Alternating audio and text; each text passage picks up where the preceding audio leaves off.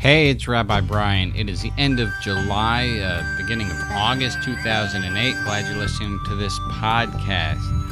All right, so here's the thought. Look at the following 5 qualities: compassionate, wise, clever, kind, or smart. Compassionate, wise, clever, kind, or smart. I want you to pick which of those 5 you are the most of. Compassionate, wise, clever, kind, or smart. Which one of those 5, if we were to have an honest assessment taken of you, ask people who really know you, which would it be that they come up with? Are you the wise one, compassionate, clever, kind, or smart? Okay, now here's the next question. Now that you know the answer to that, which would you most like to be? Right? If you look at, your proverbial tombstone and you're looking back at your life, would you want to have been known for being compassionate, for being wise, for being clever, for being kind, or for being smart? Clever,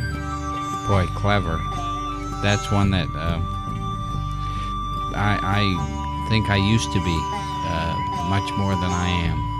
And I'm doing my best these days to open up more compassion, open up more kindness, more wisdom, God willing. But clever and smart, they just aren't as important as they used to be to me. There's a great quote by Abraham Joshua Heschel who said that when I was older, I used to judge people on how smart they were, and now I look to see how kind they are. Compassionate, wise, clever, kind, or smart. Now pick which one it is that you need to develop the most in your life. What do you need more of in your life? Which would make you more a fully human being?